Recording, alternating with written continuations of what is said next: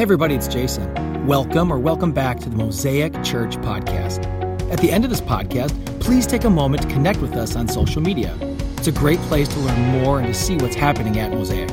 Most importantly, hope the following message encourages and inspires you to take a new step on your faith journey. Enjoy.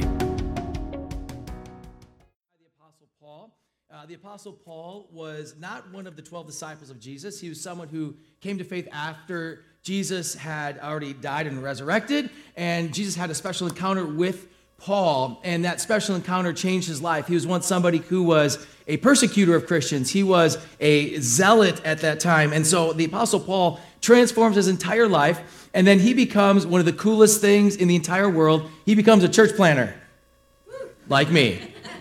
So what we're doing here is not original. This actually was happening 2,000 years ago. And the Apostle Paul goes on this journey of his conversion to faith in Christ. He now becomes just absolutely enthralled with this idea that he needs to go and plant churches and get into communities and share the truth of Jesus Christ and the gospel. And so he begins this journey.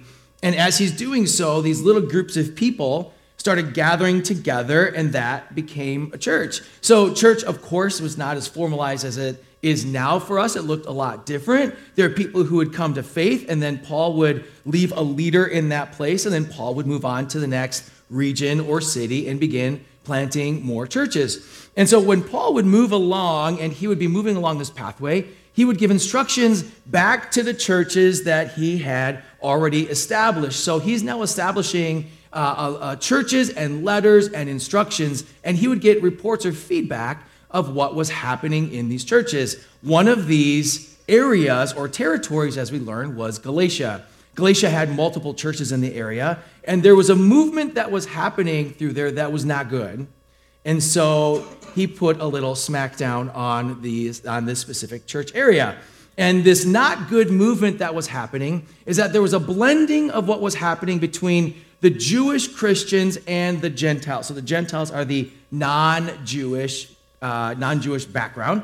And so the Jewish people were saying to the new people who converted to Christianity this: you are not original, we are original. And so we have been with God this whole time, and Jesus was the Messiah. So for you to take into what we're doing, you non-Jewish people have to essentially become Jewish and adapt everything that we're doing. And then you add to that Jesus. So the Jewish people, the Jewish Christians were saying, we already have half the work done. We accept Jesus, we're in. You're non-Jewish, and so you've got to start adapting our culture and our laws and our ways of doing things and Jesus at the same time. And Paul was not happy about that, because that is not at all what Jesus had taught. What we talked about last week is that culture can deeply influence the way that we see things, and depending on your religious background, whether you have a little bit, maybe you went as a kid, maybe you have never gone, this is new to you, or you've been in church your whole life, and depending then on your denomination and style of church, we all have a culture that is kind of inside of us. And so we can understand that if I grew up X, I feel church should be this way. If I grew up Y, I feel church should be this way. I grew up with no church at all. I think you guys are all weird, which I totally think as well, right? So when we have these cultures as they start to clash, what we need to do is start to say, what is truth? Is it what we think or feel, or is it the Word of God? And last night we established your lead pastor is too dumb to make anything up. And so I believe with my whole heart, we always go to the Word of God, because His Word is going to be truth. And so we look to those answers. And so Paul is in a scuffle now with what's happening inside of his culture of the time.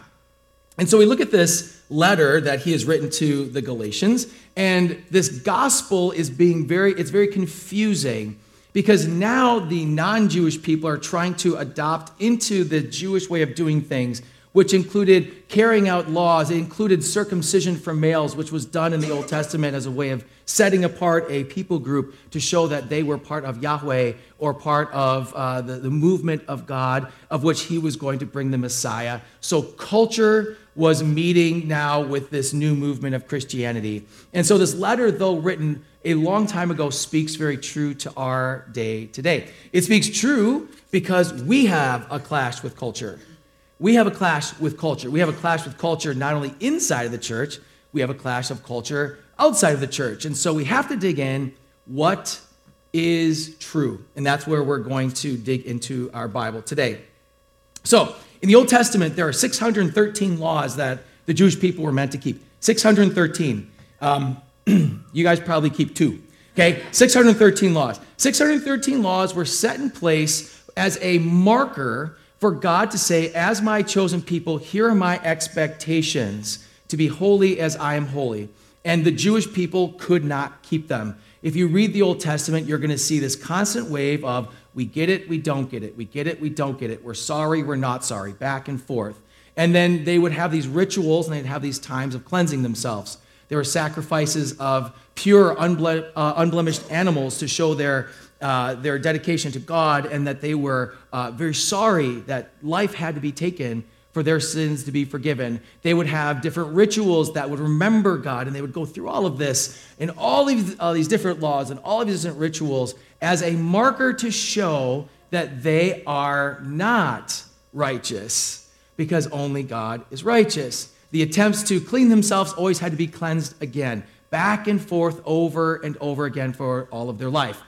When Jesus comes, everything starts to switch because now Jesus says this, I'm not saying what you did in the past was wrong. What I'm saying is what you did in the past, I took care of all that for you. 613, you guys did maybe 2, I've got the other 611 for you.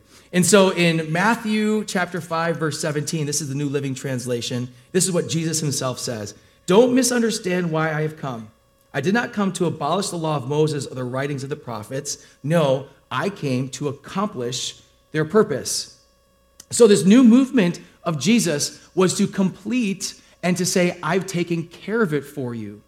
And so what was happening is there's a tension because there's this way of doing things. If I do these good things or I act this way and I do these rituals, now I'm in right standing with God. Jesus comes and he sits right in the middle and says, I'm going to do them all for you. You are now seen righteous by God because of me, my sacrifice, my death on the cross, my resurrection. I have completed that. Now, you don't have to do those, but you have to believe and have faith in me. So that is a huge shift. And I don't want to pick here on the people or the Christians of Galatia because that would be really confusing. Think of the things that you've grown up with that you feel kind of dug in about because this is the way it was when you were growing up. This is the way I had a conversation just this last weekend with someone who's Generation Z. And Gen Z, if you didn't know, is the current generation of our students. Gen Z is a very different generation than the generations all before us. You know, they have technology at their fingertips their whole time. They've lived in terror their entire life. To our baby boomers, they lived a very different time. They didn't have technology. They grew up during Vietnam. They grew up during the Cold War. Gen X, we're just angry at everything. So here you have, I had a conversation with a Gen Z, and we were talking about life. And, you know, of course, this person and all the people around were staring at their phones and talking, and I don't know, they were chatting each other and laughing on their phones, even though they're sitting in the same room. And I said, you know what? I'm so glad I did not grow up during your generation. And that got their attention, right? Like, I said, we didn't have phones. I actually talked to people. And like we actually went out and like hung out with people. And I started to explain what life in the 90s. And every single one said, I bet that was awesome. And I said, why do you think that's awesome? Because yeah, we're connected, but we are so far apart.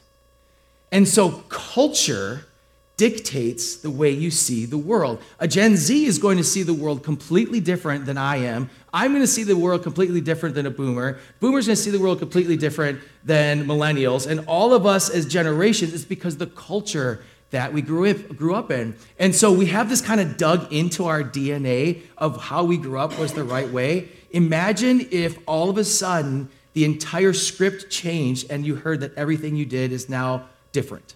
That's what was happening to the Jewish people. And so this tension was rising among Christians. And so Paul writes this letter to Galatia. And I challenged this last week. If you haven't read this book, the book of Galatians, fantastic book that really digs into what does the grace of God look like. I encourage you in your Bible reading or maybe starting to explore Bible reading, dig into the book of Galatians. So today we're in Galatians 3, chapter 3, verses 1 through 9. If you have your Bibles, your Bible apps, iPads, whatever you'd like to use, will also be on the screen behind me. Chapter 3, verses 1 to 9. Paul's going to start this very nice and really sensitive to their feelings. You foolish Galatians, who has bewitched you? Before your very eyes, Jesus Christ was clearly portrayed as crucified. I would like to learn just one thing from you. Did you receive the Spirit by the works of the law or by believing what you heard? Are you so foolish? After beginning by means of the Spirit, are you now trying to finish by means of the flesh? Have you experienced so much in vain, if it really was in vain? So again, I ask, does God give you his Spirit and work miracles among you by the works of the law or by your believing what you heard? And so also Abraham believed God, and it was credited to him as righteousness. Understand then that those who have faith are children of Abraham. Scripture foresaw that God would justify the Gentiles by faith and announce the gospel in advance to Abraham. All nations will be blessed through you. So those who rely on faith are blessed along with Abraham, the man of faith. There's a lot going on here, which we're going to break down, but I love, the very soft side of Paul. And he says, what are you doing? I can't imagine if I was a church planner and I'd say, hey, I'm going to go plant somewhere else, and I write a letter back, hey, Mosaic Slinger, are you guys crazy? Like, that's kind of like how this letter would start, this part of his letter. Like, what is wrong with you? Are you duped so easily? Haven't I told you these things, but now you're going off on this other side. So there's passion. There's a lot of passion in what he's saying. And this passion is so important because if they are starting to believe and teach a false gospel, it's not the gospel. And so a little bit of a turn is a turn away from what is truth. And so he is just going back to them again, reminding them, wait a minute, what is going on that you have so quickly stepped away? And so he gets into this and he says, here's the thing, I want to ask you a question. Help me understand this idea. Did all of your following the law bring the Holy Spirit among you who is creating miracles and proving that Jesus Christ was a Savior? Or did something change and that was Jesus? Let me say that again. Did the old way of doing things, was the Holy Spirit involved? Or did when Jesus came, he actually did everything he said and then accomplished everything and said he was going to bring someone greater than himself. He's bringing the Holy Spirit to us. So now we have the Holy Spirit. Well, did you get the Holy Spirit because of all the good things that you have done? Or was it because you simply had faith in Jesus? We all have this tendency to want to somehow be able to have control of our lives. And when it comes to our spiritual lives, if we're honest, we're the same way. We want to somehow get what we deserve in the good way. We don't want to get what we deserve in the bad way. We want to get it for the good way. So I'm a good person. I do nice things. I'm so helpful. I'm so nice. I walk people across the street. I cut my neighbor's lawn. Therefore, I am good. And I define my good by my standard. I define bad by my standard. And the problem with this is all of your standards are wrong. Because all of your standards would be different. Because my level of good and your level of good and your level of bad and my level of bad are going to be on a sliding scale, which always pushes you into the good. You're always going to slide the scale. And if you remember back in school when you had that, they would grade on a scale, it always drove me nuts because I'm a perfectionist type A student. And there's a chance that I get pulled in the bell curve down because of what somebody else does. So if you don't remember that, they would take the highest grade on the test, and that would be the A. They take the lowest test grade on the test, and that would be the F. And then it's on the sliding scale kind of bell curve. And it's all dependent on what the lowest grade is. If the lowest grade is a 72%, that's going to be an F. If the highest grade on the test is going to be a 72%, that's now an A. And so I'm like, whoa, that's not fair. Well, for the kid who's getting the bad grade, like, this is great. I'm trying to get the A all the time, right? Probably figured out, over-competitive Jason. So this sliding scale mentality of how we live our spiritual lives, it doesn't work that way. There is one standard, and that's Christ alone. So for us, that can be reassuring, but it can also be terrifying because we have to ask the question, then what is that standard? That's the tension that the Jewish people were feeling. We have 613 laws that we've been working so hard to keep. I was trying to be a devout Jewish man or a devout Jewish woman. I worship Yahweh. I went to the festivals. I've cleansed myself since I have been born. I've done everything God has told me. And now you're telling me this guy comes and none of that matters anymore. Tension. And so Paul is saying to you, he's using logic and actually setting up a case to say this. Let me just be logical for you for 1 second. Jesus didn't say that that was bad or wrong. He did it. It's done. It's over. So now because Jesus has done the work, take a breath, friends. The Holy Spirit is among us, and we're on mission now to not be Jewish. We're on mission to be Christ followers. So it's no longer my culture that I'm sitting by. It's my now identity in Christ. Identity is such an important piece of our lives. We are all trying to find an identity, our purpose. Where do I belong? Have I made a mark? Who am I? If you can remember back to your teenage days and those wonderful days of your feet being too big and your arms too long and tripping on everything, or is that just my story? I was super it was a rough age. So in this age, the top thing that we're trying to find out is, where do I belong? Where do I belong in this pecking order? Where do I belong in this world? Where do I belong in my family? What is my identity and who am I? And depending on your family of origin, you may have stories in which you say, man, I had a great family and I knew my identity and I knew I was loved. I had a great story. And then there's friends in this room who said, Jason, I had a terrible family of origin. I had a terrible childhood, a terrible teenage years. I didn't know my identity, and I'm still trying to find what that is. Paul makes it so clear in his writings that our identity is not found in those things. Our identity and what we're called to be is a follower of Christ. We're not called to anything other than being a follower of Jesus Christ. And on top of that, we celebrate culture. Yes, we celebrate what's going on. Yes, we celebrate those things, but that's not my identity. My identity is I'm a Christ follower. So you can imagine how culture is being in this tension now with this new identity of being one of Jesus's people. So he makes this point. Is it the works that got you saved, or is it faith that got you saved? Is it by what you were doing with the 613, or was it what happened when Christ came and you just simply accepted him by faith, that he is the only way? So for me, I find comfort in that, because if I'm following 2 of 613 on the sliding scale, I'm on the bottom, now I'm at the top. What if you were the 613? What if you were the one who was doing all the work and saying, hey, I've been an amazing, let's just put it into our terminology. Let's say that you are the person who have lived a righteous life and you've done all these good things throughout the course of your life. You say, Jason, I have been a good man. I have been a good woman. I have worked hard. I have followed Christ. I didn't rob. I didn't steal. I didn't shoot. I didn't do bad things. I was a good person. And in the course of my life, I would say I'm doing the best I can over here. And the sliding scale for you would be frustrating, because now the bottom is being pulled up. And so what Paul's going to make the case is it has nothing to do with your works. It's only by faith. Because if you want to go by works, then you have to do enough works to pay back what Jesus did. Let me say that again. If you go by believing that your spiritual religious life is what saves you, you have to do enough to pay Jesus back for everything he did. So let me put this in another context.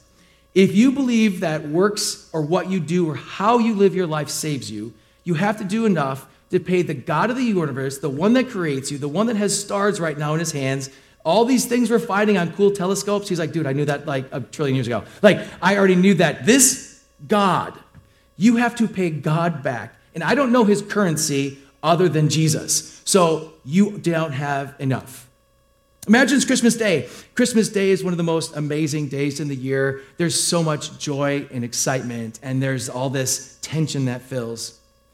If you have littles, or you remember back to those days of having littles, the tree is up, the lights are up, there's squealing, there's cookies, there's milk, there's Christmas songs going for us. We turn on the Netflix fake, fire on our screen, right? Joy is filled in the air. We're making breakfast, the smell of bacon and sausage and all this delicious food that's being made. And we start opening presents and papers getting ripped everywhere. And there's laughter and there's pictures being taken. And maybe you travel and then you go to someone else's house and there's this great feast. The great feast is laid out before you. You're having all this amazing food and you're sitting and there's this joy that's filling the room as you eat and laugh. Well, not everybody. Some Christmas is bad. Let's pretend you got the good Christmas, okay? And so everything that's there, you have so much good food. And then at the end of the day, you have that Christmas letdown because you've been listening to Christmas. I'm going to say this to you. It's way too early if you're before any time before Thanksgiving. I'm just going to say that. Christmas music starts after Thanksgiving. So that was said. That's facts. So you have the joy of listening to this Christmas music. You've been doing this and preparing for this one day, for 1 month. And you're like, oh my word, it was so amazing. And then as you're leaving, the post hands you a bill and says, here you go. This is what you owe me. You owe me for all your presents. You owe me for all your food. You owe me for all your laughter. You owe me for all your joy. You owe me for everything that happened today. And if you could just pay me back by, I don't know, the next hour, go ahead. You can Venmo me. It's cool. And if you're a little kid, you get your bill and you're like, $25,000. I don't have that much. How much is joy worth? Joy's worth at least a good $5,000 in my house. I don't know. And you start going down this list like, I can't pay this back. There's no way I can pay this back.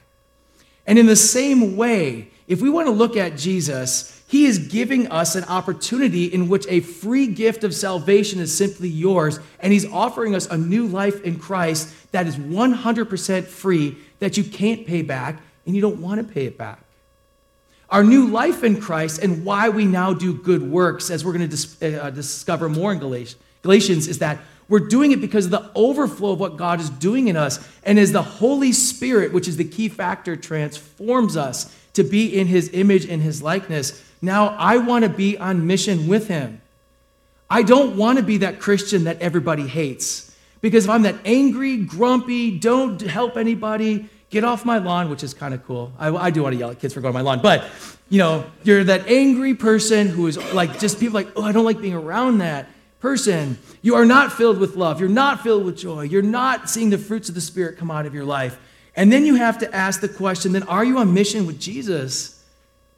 Because now the Holy Spirit that God's given us is transforming us in a whole new way. So I do good deeds because Jesus Christ has set me free, and it's a joy to bring him into the world. And in our world, and how we say it, Mosaic, God's kingdom.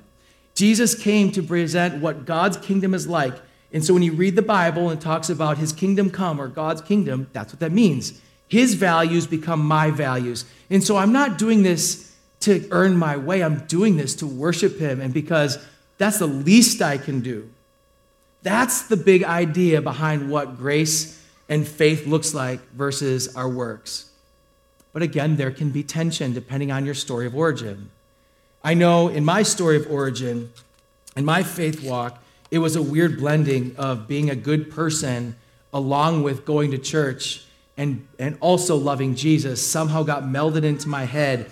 Kind of like God was like an angry dad to me. Maybe you guys can relate. So if I'm good, he likes me. And if I'm bad, he's mad at me. And his mad at me equaled into him like punishing me. So I remember even just my childish ways of thinking. Like if I'm not good, the Packers aren't going to win on Sunday. Like I would think that way. And back in the 80s as a fact, right? But in my mind, I started to think like, okay, God is going to take things away from me because he's mad at me. He's going to scold me and punish me because I'm not doing the good things that he has. As opposed to thinking, I'm called to be a disciple of Jesus. I'm called to follow him. And now my life is transformed by him. And now I get to be like him. And we see in scriptures, God does discipline his children because he's a good father. He does press us and push us to be more like him. That's not what I'm saying. What I am saying is that what we're doing does not equate to his love and his forgiveness. That is just by faith alone. And so depending on your family of origin, it can be a tension. And I understand that tension. In fact, I live in that tension sometimes just from my own story and my own religious upbringing and my own friends. And like there's this tension then with culture. What about culture and how do we match this all up? all those tensions are there in which we simply go back to the Word of God. And this beautiful word says this: you are saved by grace. It's a free gift. You just have to believe Jesus did it all. So why is that so hard? Why is this such a hard message? Why do people say no to this? Why have you said no to it? Maybe you're saying no now, or you did in the past. If this truthfully is the true story in the Word of God, if this is true, and Jesus really is, it's just this simple, why do we want to complicate it so much? And I said this last week, I'll say it again. We want to complicate it because we're back in control. If I somehow am in control of my future because of the things I've done, I want to get paid for the things I've done. I want the wage for the things I've done. But I'm going to quote a Bible verse for you if you don't know it. For the wages of sin is death. So your sin equals death. Christ's freedom, his cross, equals your freedom. Which one do you choose? And I think, man, I'm taking Jesus. So our value system has to be cleared up a little bit. And that's what Paul's doing with this. The value system has to be cleared. Now, I want to go back to this verse that talks about Abraham, because this might be a little bit confusing to you. It says this: so again I ask, does God give you his Spirit and work miracles among you by the works of the law, or by believing what you heard? So also Abraham believed God, and it was credited him as righteousness. Verse 5 brings up this really kind of cool analogy, which you may skip by if you're unfamiliar with this passage. Abraham, who is the father of the Jewish nations, he was obedient to God. And so God makes a promise to him that he was going to be the one in which all these nations are going to know who God is. So through him was the beginning of this lineage. So Father Abraham, if you know the Bible song or Sunday school, Father Abraham had many sons. You remember that? Yeah, you guys are like, I know that song, right? So Father Abraham was the one who started this whole thing in motion. He didn't have the law. He didn't have the 613. He didn't have the Torah, which were the first 5 books of the Bible: Genesis, Exodus, Leviticus, Numbers, Deuteronomy. He didn't have rabbis who were teaching. It was a man who was obedient to God, and he had faith that when Yahweh spoke to him, he said, I will follow you. You are my God. And so he was obedient to that calling, and so he was saved by faith. Then the law comes, and appropriately so, as it should be, to help teach the people the way of God, and then it got all super complicated again. But I love what it says in Introduction to the New Testament. It says this: we should not miss the importance of Paul's appeal to Abraham. It takes the reader back to a time when the law had not been given. The covenant established with Abraham takes precedence over the law. The law cannot annul the promise of God. Those who are forsaking simple reliance on the promise of God are turning away from divinely appointed way and mistaking the real purpose of the law. They were saying and missing the point: by simple faith, you are saved. Abraham obeyed and followed. The law is there to guide you to God, to show your need on a Savior. If you think following religious rules saves you, you are wrong. You're wrong. It's faith over works. Faith over works. It's simple faith over what I am doing. It is so simple when you boil it down to the core of it. Love God, love others. But we are terrible at it. We've told the wrong story. I've shared the wrong story at times in my life. I've lived the wrong story. I've believed the wrong story. I have to say, God, there has to be more to this. What's the trick? Give me where's the addendum to this? Where's the but? There has to be something in here that makes this more complicated. And there has to be, you have to tell me that I have somehow have some control of this more than faith. And God has shared with us over and over again, it's faith over works. Faith first, and then who we are now is developed. It may sound simple and it may sound like it's the same thing, but it's very not, because you can't pay back what God has done. There's no chance. I mean, I can't even imagine how much I would owe for, let's say, $1 per sin. $1 per sin since the day you were born. The first time you snatched, that toy away from that kid when you were 1.5, sin, selfishness, sin. You want to talk, how sin exists? Hang out with a 2-year-old for a while.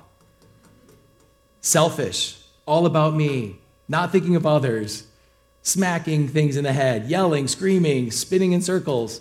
If you're in that phase of life, you're like, amen, preaching, Jason, right?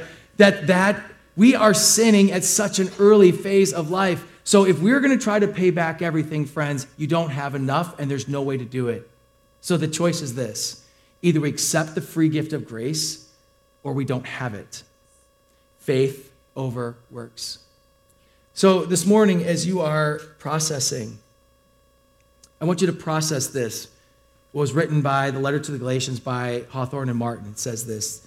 The Galatian believers had been lured into thinking that they could be included in the promised blessing of Abraham by keeping the law of Moses. But in fact, those who are of faith are already in the circle of blessing, with those who rely on the works of the law are under a curse, because Scripture puts all who do not keep things written in the book of the law under a curse. If you cannot be perfect, you are under a curse. If you read the Old Testament, they couldn't keep it. They were under a curse. The curse was lifted by Jesus. Therefore, Jesus is it. It's that simple. That's why we talk about him all the time. That's why pretty much every message I have, and Nick has, and Dawn has, our teaching team, is about Christ, because Christ is the center of literally everything for us as humans. It's so simple. Faith over works. But I want to give you just a second here to process where you are on your faith journey. Your faith journey right now may be in conflict with some of the things I've said, which I'm okay with. I'm here to process with you. But I ask you to go and read Galatians chapter 3 and process that. Process this idea. Where does what you do work with how you are saved? What you do with how you're saved. And you're going to see in Galatians 3 that Paul's going to be instructing us that if you're saved by Christ, and then you do. It's reversed. Some of you who have been in the faith for a while may be on this sliding scope of, hey, I'm saved by grace, therefore sin isn't a big deal for me. I just kind of do what I want. Paul has a lot of stern writings about that in some of his other books, as well as some other New Testament writings, which tell us this, that when we are saved, are we going to just keep sinning? Like, is that really what you want, knowing how terrible sin is in our lives? You want to keep doing that? You want to make a mockery of the cross of Jesus Christ? Do you want to be the one when you just don't care about sin and live the way you want, which is spitting at the feet of the cross, saying, I don't really care, like some of the mockers were? Or do you really believe that what it cost was so valuable that you give your life to the best fighting ability of sanctification, is the big word of becoming more like him, that you give your life to the cause of saying, I'm a disciple. What does it mean to be more every single day? And how do I bring his message of love, encouragement, restoration? How do I bring this message of joy into the world, into my friends, to my family, into my community? That's why we started a church. Because a lot of my friends who are in the faith community, a lot of my personal friends in the faith community who have some sort of faith background, struggle with the idea that somehow what they're doing is earning their way to heaven. I know I've had that story in my life, and I know some of you have or may be struggling as well.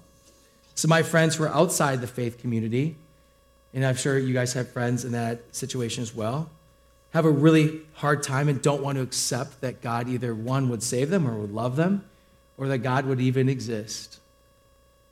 Culture meets what God says.